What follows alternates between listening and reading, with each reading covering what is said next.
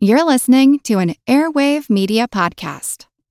Mom deserves the best, and there's no better place to shop for Mother's Day than Whole Foods Market. They're your destination for unbeatable savings, from premium gifts to show-stopping flowers and irresistible desserts. Start by saving 33% with Prime on all body care and candles. Then get a 15-stem bunch of tulips for just $9.99 each with Prime. Round out Mom's menu with festive rosé, irresistible berry chantilly cake, and more special treats. Come celebrate Mother's Day at Whole Foods Market. Acast powers the world's best podcasts. Here's a show that we recommend. It's the question that's on everyone's mind. How do you live a good life? How much do work, health, relationships matter? What about happiness, meaning, money, and love? What if you're alone or anxious, ill or in pain?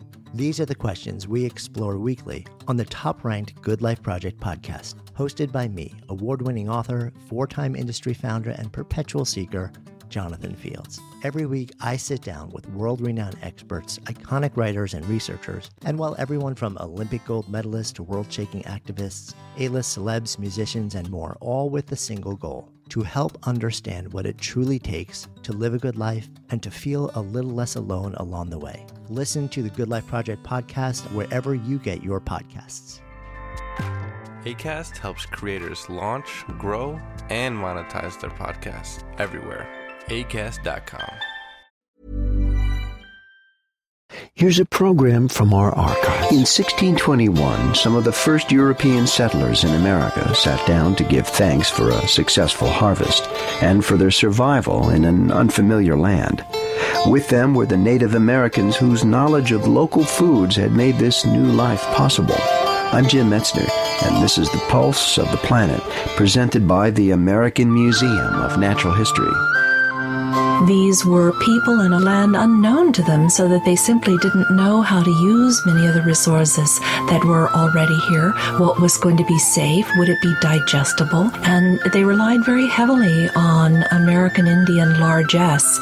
And it was through these charities that many Native people enabled the earliest colonists to persist in what was to them a new world, to Native peoples a very old world. Barry Kavash is a research associate at the Institute for American Indian Studies in Connecticut. We asked her what those first feasts of Thanksgiving were like. Well, specifics for the Thanksgiving meals are what are so purely Native American.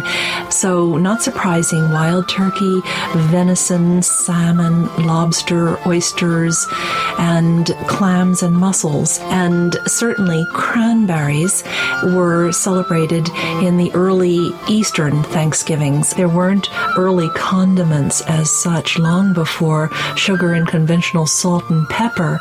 The seasonings that were available were many fewer and very different from the ones we know today. So long, slow cooking, along with damp hickory bark to give a hickory smoked essence, would have made the meat very palatable, sweet and tender. Additional funding for Pulse of the Planet has been provided by the National Endowment for the Humanities.